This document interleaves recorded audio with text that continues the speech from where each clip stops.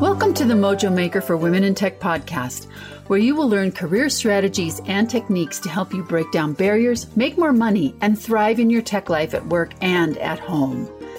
Technology has never been more mission critical to our online stay-at-home world, and you are the key to its success. You'll hear from diverse women in tech as well as experts who share both personal and professional strategies so you can transform your work and your workplace from the inside out. I'm Karen Worstel, former Silicon Valley tech leader and serial CISO for iconic brands like AT&T Wireless, Microsoft, and Russell Investments.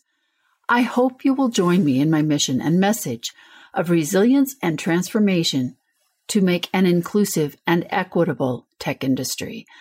If you find this show helpful, please leave us a like and share it. And don't forget to hurry over to createyourleadingedge.com to join innovative and affordable group coaching for women in tech on your terms. And now, on to Mojo Maker for Women in Tech.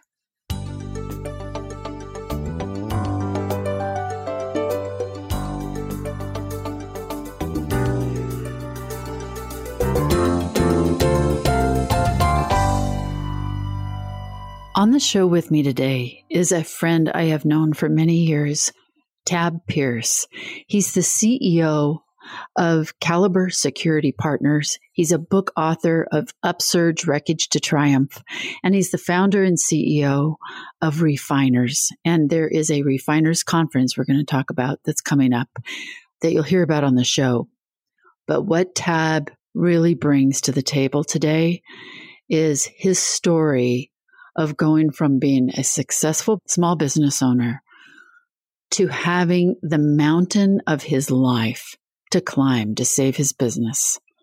You're going to want to listen to this for all of the encouragement and the wisdom that Tab brings to the show today. It is my pleasure to have him with me, and I hope you'll take a listen. Hey everyone, welcome back to the Mojo Maker for Women in Tech podcast. Today I have with me a friend I have known for many years. Tab Pierce is the CEO of Caliber Security. He's also the founder of a brand new conference that we're going to hear a little bit more about later called the Refiners Conference. Hey Tab, welcome to the show. Thank you. I'm really excited to be here. I'm looking forward to this conversation. I always look forward to our conversations, but when you and I first talked about the show and getting started here, I knew that the audience was going to want to hear from you because your story is one of resilience, and you have got some remarkable milestones along the way that I think will be very encouraging to people. Can you just tell us a little bit about, you're getting ready to launch a big conference next month. You've got Caliber Partners, Caliber Security, which has been going on for some time as a very successful business. But you have a path, and I think it would be really helpful for people to hear about that journey. To go back, Caliber Security is doing really well right now. It's healthy now. About 5 years ago, things were going really well. And the business was going well. The revenue was great. Things were just really, really good. And we had a series of events, and they all kind of played into each other, one dominoed into the next. And that was, we had a really big contract with a major company, and it was up for renewal. We had 8 people that were out there, and we pulled them off as you would when the contract is up. And we kept hearing, we're going to renew the contract. It's just going to be, a couple more days. A couple more days turned into a week turned into 2 weeks, and it kept growing. And, as a small company, you have limited resources. And we kept kind of going, okay, we're really close. We don't want to let these people go. We don't want to do that. And what ended up happening is I think we were in about 7 weeks, and we were just about ready to say, we have to pull the plug. We sat down, and my accountant at the time, who is now the president of Caliber, did such a great job. He set me down and was like, hey, we've got some real problems in the company. And I was in denial, and I said, no, we're okay. We just have a blip. Total denial. And he said, no, it's more than a blip. You really need to listen. So I sit down with him, kind of prepared to fight my battle and, express where I was at and where we were at as a company. And the more I listened to him, the more I realized, oh my gosh, we're in this horrible position. And, I won't go into too much depth, but I'll just say that when all the dust settled, we went through a major reorganization. Business partner I had at the time ended up leaving. It was ugly. We lost a lot of employees. And we found ourselves $750,000 in debt, which isn't a lot of money if you're a big, huge organization. But for a small organization, that was a lot of money. And I sunk to some absolute deep despair. I was vulnerable. I felt like a fraud and all of that. And it took me just about 3.5 years to pull myself out of that, to become the person I am today, to even just to get back to a level of being normal as a person, let alone getting our business back up to profitability and sustainability and all of that. But during that time, that 3.5 years, it was bad. I mean, creditors that were, we had one that was a hard money lender that did everything except actually show up to the office to break my legs, but they harassed me like nothing I'd ever experienced. So I went from this great business to this just tragedy. And people say, why didn't you just file bankruptcy? And I will say, I didn't file bankruptcy because $250,000 of that $750,000 was owed to the IRS, and the IRS does not forgive debt. So my greatest pain at that time was also my greatest hope to get out of that debt. And it was just this big, massive chasm that I went into, and then just pulling myself out and the business out over years into being a changed person, but a changed business as well. I can't even imagine having that number show up. I'm a little bit of a denier too, I think, sometimes. So I get that. And it comes from a place of how hard it is to grasp the radical reality when we have some fear that it might not be a great story, right? And so when you finally did, and that number is immense, and it took you some time, you said 3.5 years, what for you was kind of the turning points? What were the pivot points that happened that took you from the bottom of the trough to starting to see that you had a way out? What was that like? I wish I could say the next day I woke up and I saw the light and I powered through it. It took me a long time to reach. I hadn't even reached the chasm yet, that depth of despair. But what really started to get me out was a few wins along the way. We would get a debt paid off. We would get just a little breathing room, even if it was only for a few days financially. It was my looking at a day and saying, today, I'm going to have a good day. I'm not even going to worry about tomorrow. Tomorrow may be a horrible day, but today is going to be a great day. And when I lay my head down on my pillow at night, I'm going to look back and I'm going to go, things may not have gone well. They may have gone tremendous, one or the other, but I know for sure I'm going to put my head on my pillow and I'm going to be able to say that I did everything I possibly could to be successful. And it was those type of things that started to give me a little bit of hope. If I can tell you, just not to dive deep into that story again, but just a little bit, people have said to me, and it ties into this, man, boy, you were just a warrior. You went in there, you went to battle, you slayed all those dragons and you came out. And I tell people, I go, I felt more like a warrior early on that was dragging his sword to battle every day, not like I was carrying it, like going into war. It was more like I had the strength to drag it, and that was about it. As you're talking, and I'm feeling this kind of in my gut, to be honest, as I listen to this story, I'm sure other people are too. I'm so curious though, did you have a sit down conversation? You said your company kept going. How did you manage to find even the capital to keep things going? How did you talk to your employees about it? How did that all happen? Sometimes it was seat of the pants.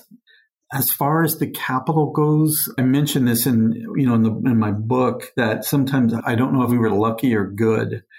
more, I think that we were just blessed, honestly, because there were times when, I would just be out turning over every rock, looking for every dime of new business, of any, of things to keep things afloat.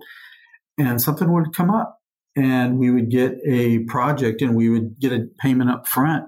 And we would tell people, we don't do this now because we're not as hard up and in a bad spot for money. But we would say, before we can start, we need you to wire us the funds because, well, we need it to survive. We didn't say that, but that was the case.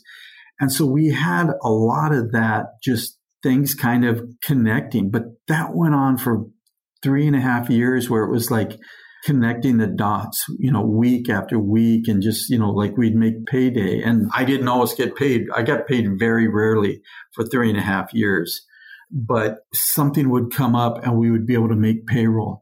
And a lot of it is that because there was a lot of upheaval, a lot of our employees left early on. And the ones that stuck around believed in me, believed in the company, believed in what we were doing. So, there were times I had to go back and say, payday is going to be a week late, which means the next one's probably going to be about 3 days late, which means hopefully we'll be on schedule again after that. But they were the ones that believed. And that's kind of how we did it. That reminds me a little bit of a similar experience when my job was to get Atomic Tangerine sold. And the one thing that I learned from that, the really big lesson that I took away from that was transparency was the best policy. Let people make the decisions they need to make for their lives, but give them the information that they need to do that, right? Sounds like that's what you were doing. Transparency is a really interesting thing. People talk about it all the time. When I wrote my book, I was completely open, vulnerable, transparent, all of that. Partly because I was using the book as therapy to heal myself, and I needed to do that. But the other part is I wanted people to be able to see what was going on in a real world scenario, not something that was fluff or made up. And as much as I wanted to be transparent and vulnerable and real, not for any other reason, but just so I could be me, there was a part of me that was like, maybe I'm doing too much. Maybe I'm being too transparent. When I wrote that, I'm like, that book, my clients are going to be able to see where I was. Well, they saw where I was, not where I'm at. But what I found out is you really can't hide transparency. As soon as you hide transparency, you're no longer transparent. It's not an easy thing. Well, yeah, I can relate to that.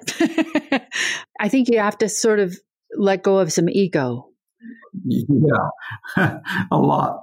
So say more about that. I mean, like you went through a huge personal shift in order to make this work. And I guess part of what I'm hoping that we do in this conversation, there are people out there who are listening who are looking at a mountain they've got to climb, wondering how on earth are they going to make it? And a 3.5 year period sounds like a really long time, but it took just exactly how much time it needed to take. Yeah. You know what I'm saying?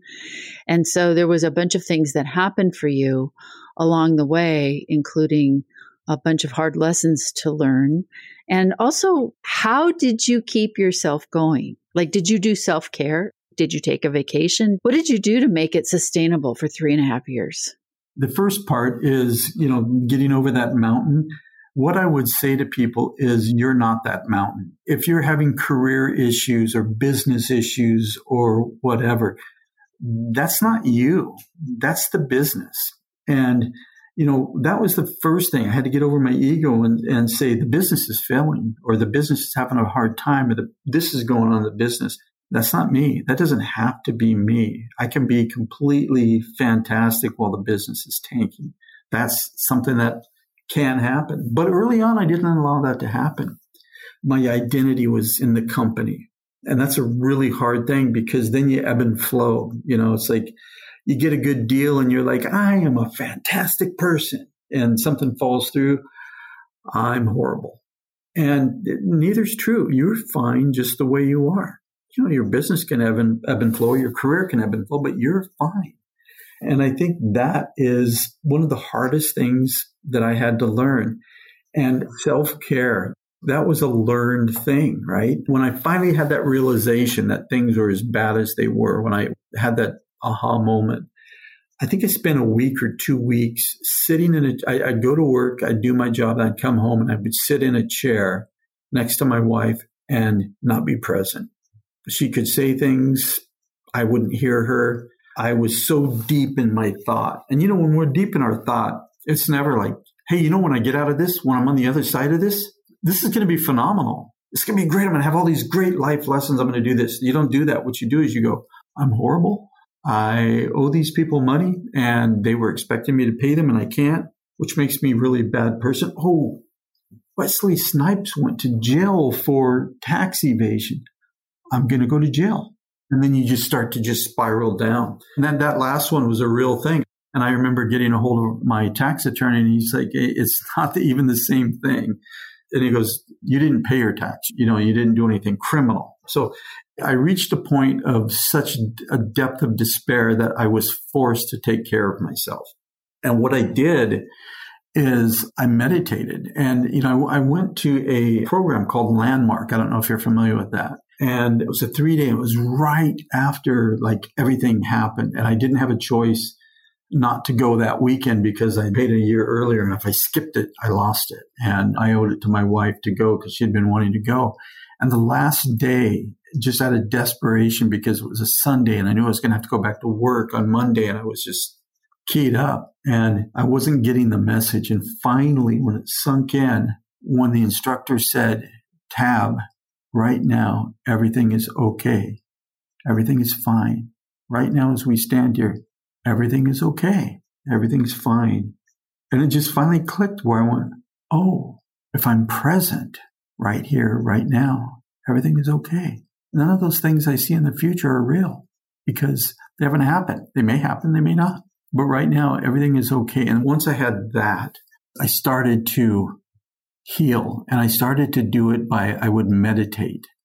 I would meditate as a way to kind of immediately heal. I wasn't very good at meditating with the intent of prevention. It was more meditating because I'd find myself, emotionally charged. So meditation was really big for me. Finding time to think. There's a hotel across from our office. This is obviously pre-COVID. And I would go there and I would sit in the lobby and I would watch people and I would think. And I wouldn't bring my phone and I wouldn't bring my laptop. So I couldn't be interrupted and I would just think. And then the other thing I did was, I practiced gratitude. And we talk about gratitude. So many people talk about gratitude. It is impossible to be grateful and to have a grateful heart and show that gratitude and have that despair going on at the same time. Now, maybe you're ebb and flowing really quickly, but if you get really good at the gratitude game, you can start to heal yourself. You do something to change your state. Yeah. By being in a state of gratitude, that's why people talk about it so much, is that it's truly something that it alters our body chemistry, I guess. Yeah. Hugely important. And your meditation, it doesn't sound like you were doing something that was more like emptying your mind, but you were finding that way for you to be in the present, this moment where everything is fine in this moment. Yeah, exactly. I would use meditation to calm myself. And then over time, I learned that meditation, it was a religious leader one time that I had heard say, that they pray to talk to God, they meditate to listen. And that was a turning point for me on meditation, where I really felt like I needed to take time to just listen, not think, not answer, but listen. And that makes a huge difference in my life to this day. Yeah. Yeah, I'm with you on that. We've talked about that before, but that for me is the space. You have to make space for the download to happen, right? We can't be constantly just relying on our own selves and trying to power through everything and force it, because the truth of it is that we're so much more capable of that when we tap into what's outside us. You're right. And the world is noisy. It continues to get noisier. And in order for us to hear the voice that we need to hear, whether you view that as an internal voice or a divine voice, however you view that voice, it's within the quiet that you get to hear the voice, and the voice gets an opportunity to speak. I firmly believe that. I have a couple of other questions too, along the lines of you went to the Landmark and you got some really great advice that was sort of spoken into your life in that moment. Did you have other friends or colleagues that you were surrounding yourself with who were sort of a circle for you, or did you kind of go this alone between you and Catherine? I did have some friends. I had probably 2 or 3 that I could lean on in some way or another, but they really didn't get what was going on. They didn't understand the depth of the debt. They didn't understand the depth of the pain, but they were good at listening. And you mentioned that refiners conference at the beginning. The whole entire thing that came from refiners for me was started with a statement that somebody had made to me post all of this happening. And that was, if I wish we would have known each other when you were going through that, I could have made it so you wouldn't have gone through it. And I was like, what? That was an option? So, and I just mentioned that because, that's what refiners is to bring together peers and mentors and that can help you in whatever, right? And at the same time, I'm glad I went through what I went through, because what I've learned, what I've experienced, my growth, all of that would never have been there without that. However, if there would have been a safety button to learn at somebody else's previous experience, I would have taken it. Absolutely. Do you have a feeling now like that you're invincible after this, that you could work your way out of anything? Or how does that change the way you look at adversity and obstacles now? It doesn't mean for me that it's easy. We always have this belief. I liken it to pioneers, pioneers going through the central United States. Hey, this isn't that hard. Yeah, the ground's flat. It's great. Yeah, it's a long time. We got to do this for a long time, but straight. The mountains come. And that's hard. It's super hard. That's the life we experience, no matter what we give ourselves or what we put in front of us, or maybe what's put in front of us by others, whatever. It all comes with obstacles. It all comes with experiences, and it's how we handle them. And it's interesting that you brought that up. And that's why I said this is an interesting question, because as soon as the Refiners Conference is over, I'm going to go back into writing my second book. And tentatively, I've titled that Outlast Everything, specifically because that's one of the things that I learned over time, is that I really feel like I can outlast everything, and not in an arrogant showmanship sort of way, but that I've experienced something incredibly, incredibly difficult. And it's time, it's resilience, it's patience, it's self-love, it's all of those things. But with all of those things tied together, we can outlast things. You have endurance and stamina and mental toughness. It sounds to me like it was such an incredible thing that you went through it, because look at what you took away from it, as hard as that was to have to go through. I'm thinking as you're talking about I live out here in Colorado. So when I look at mountains, I'm looking at some serious mountains, but I'm very fascinated with the way the pioneers on the Oregon Trail made it out to Oregon, and the route that they took. And guess what? They did not figure out that route alone. The first ones might have, but, and you had some who went the wrong way, and they ended up had passes named after them, the Sierras, right? But one of the ones that I found that was so interesting was the number of, this was a wagon train of pioneers that were headed out to Oregon. And in order to avoid hostile conflicts with some of the Plains Indians in southern Idaho, they took the northern route and went through what's now Craters of the Moon National Park. I don't know if you've ever been through there, but that is a gigantic lava field. And I thought, first of all, that just sucks that you're caught between two places that are so difficult, and you have either the choice of facing hostile conflict that could go very badly, or you can essentially take literally one step at a time across a lava field that seems like it goes on forever in order to get to where you need to go. You know what I'm saying? Yeah. It's like, those are the choices we get in life sometimes. It's like you get this hard choice or you get that hard choice. And instead of giving up, It's having that faith that says, first of all, I'm going to find the people who I can have around me that are going to help keep me on the track. I'm going to have the faith that I'm going to learn from this, the things that I need to learn. And I'm going to dig in for my own endurance and stick with it. And it's interesting you specifically point out the Oregon Trail. The things that those people went through, death, birth, disease, all of these things. There had to have been times where people sit back and went, this was a really bad idea. And why did I do this? And I'm too far to turn back and I don't want to go forward. And I can't stop here. I have to do something. So I guess I'm going to go forward. And you're in the middle of this trial and you're thinking, what is the good? What am I doing? And, sometimes that's how we are. It's like, there's a good at the end of this. And the reason why that Oregon Trail story is so important to me is my family came over on the Oregon Trail and settled in Lexington, Oregon. I think it was in the 1850s or something like that. And I just think about what they didn't see is the generational impact that their decision made.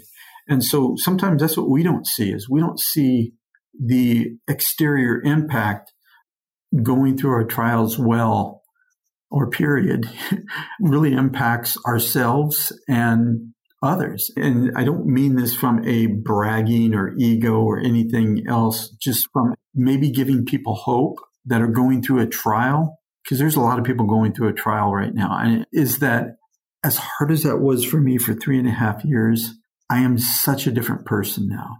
I love deeper. I have more empathy, the sympathy, I'm smarter in business. I'm more resilient. I'm thicker skinned. I always hesitate to say this, but I have a lot more money than I did beforehand. And not that that's everything, but that's one of the things. I wouldn't have had these experiences had I just rolled over. Well, yeah. I mean, if to use the Oregon Trail analogy or the metaphor, when it got really rough and turning around and going back, it's going to have a very different outcome down the road than for those who pushed on, right? Oh, yeah. And you pushed on. I'm just so impressed. And I'm glad that you were able to come and share this because there's so many people, I think, who really will benefit from hearing, the story. I'd love to kind of move the topic of conversation because I want to talk about the Refiners Conference a little bit. Okay. And the reason why I really want to bring that out here is you are making a way for people to find who's going with you on this road, who's going to be the ones that you can rely on, the ones you can call, who's going to speak their wisdom and advice into you the way that happened to you in the midst of your crisis. So you've kind of pulled a lot of that together. You have some pretty big people that are doing that. Can you talk a little bit about what inspired you to pull this conference together and tell us a little bit about what it's trying to do? So the tongue-in-cheek funny part of me wants to say I had a little bit of idle time. And me with idle time is a bad thing because I don't get in trouble. I start to create. And then next thing you know, you have a conference. What really happened is, Refiners is a group of peers helping peers. And we have mentors that help mentor everybody. And we were looking at, how do we grow? How do we go beyond the few groups that we have? And how do we get this out to the world? And I have a business partner and we were talking about going, we're going to go. He was like, well, let's go, one by one and contact businesses. And me being me go, why don't we do a conference? Why don't we just go out and have this? We'll build a conference. We'll introduce the company, will provide value. And it's grown into this just enormous event. I mean, we went from it being like 4 or 5 hours to 2 days, like 6.5 hours a day, plus a concert.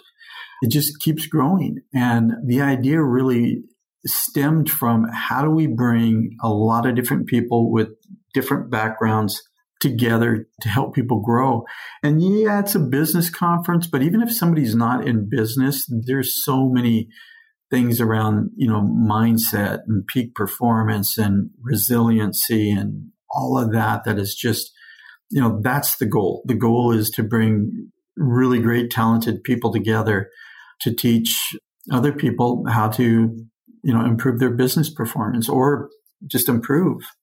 Well, I found this to be really true as an entrepreneur and as a person who worked in the corporate world, is that when I brought my entrepreneur mindset to my corporate job, I did so much more, right? And I did it from a place that was more meaningful to me, I guess, than it was when I sort of started off in the corporate world and I'm just taking directions as a person in the organization, from my boss, which is something we all need to do. But when you think about it, like, how can I add value? How can I make this, my time or the contribution that I'm making here, be worth what I'm getting paid? Do you know what I'm saying?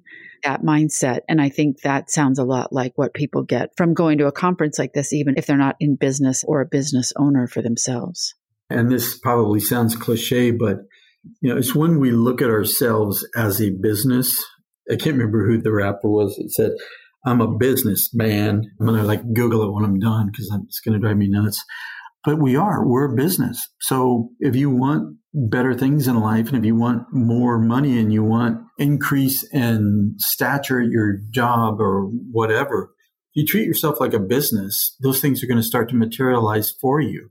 And sooner or later, you're going to reach a point where you're going to be like, I either have to go expand into other things or in order for me to continue to grow.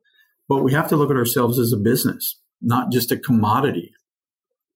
Well, and you think of yourself as something that you invest in and something that you develop and grow, just like you would an asset that you were, wanting to expand its value and worth. I think the other thing too, you're talking about having more money and more stature. And I think the thing that a lot of people are looking for right now is more meaning. Oh, yeah. And I don't want to diminish that. So thank you. Yeah. More meaning in their lives. So this conference is coming up in February. Is that right? February 19th and 20th. Yep. Okay. And they can register. Tell people where they can go to find the URL if they want to find more information about the conference. If you want to find out more, you can go to refinersconference.com. And everything you need to know, all the speakers' bios are there. You can click on the image and it'll take you to another page that will outline all of the speakers' bios. Tab, I have known you for a long time, and that has been my privilege. And one of the things that I love so much about the conversation that we're having here is how you are so open about sharing this, because I know your heart, and that is to make life and business and work better for other people. So this is a huge opportunity. I hope people will listen to the show here. And for those of you who have listened this far, check out the conference, because Tab knows how to put something together that's going to create tremendous value, and you should check it out. Thank you. Yeah, this was phenomenal. And just like always, I love our conversations. Well, we'll have to do it again soon, right? Absolutely. Any parting words of advice from a person who's been through this? I'm guessing that right now, with all that you've been through, and that was, some time ago, things are looking a lot better now, right? This is a happy ending story. It is. And to give you an idea, I was doing a podcast. It was not live, but over Zoom. And so the person could see my face, and I'm talking about this experience, and I have a smile on my face. And they had said, you're talking about this horrible thing, but you're smiling. Why? And the reason why is because the other side of the experience is so beautiful. It's so magnificent. That's the message I would tell people, is that it is beautiful and magnificent when you overcome something. I would also tell you, be prepared to jump right back into the fire, because that's the nature of how we learn and who we are as people. Is we learn and then we jump in and we refine. You're such an inspiration, Tab. Thank you so much for sharing all that. And people can reach out to you. They can check out the refinersconference.com. And is there any particular place where if people want to reach out to you directly, they can do that? Tabpierce.com is a website that I put up. If anybody wants to reach out to me, just fill out the form. It goes directly to me, so nobody else is going to see that. I always tell people, reach out. If I can help, reach out. If you just want to say hi, reach out. But I want to be open and available. That is amazing. Tab, thank you so much. We'll talk again soon. I appreciate you for all you're doing to be an ally for so many people. Thank you. And I appreciate you as well. Take care. Thank you. That's it for today's show.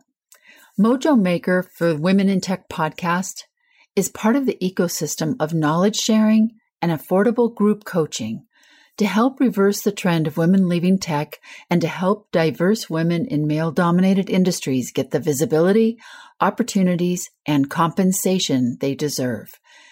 Be sure to check out our 5-day challenge by visiting us online at createyourleadingedge.com.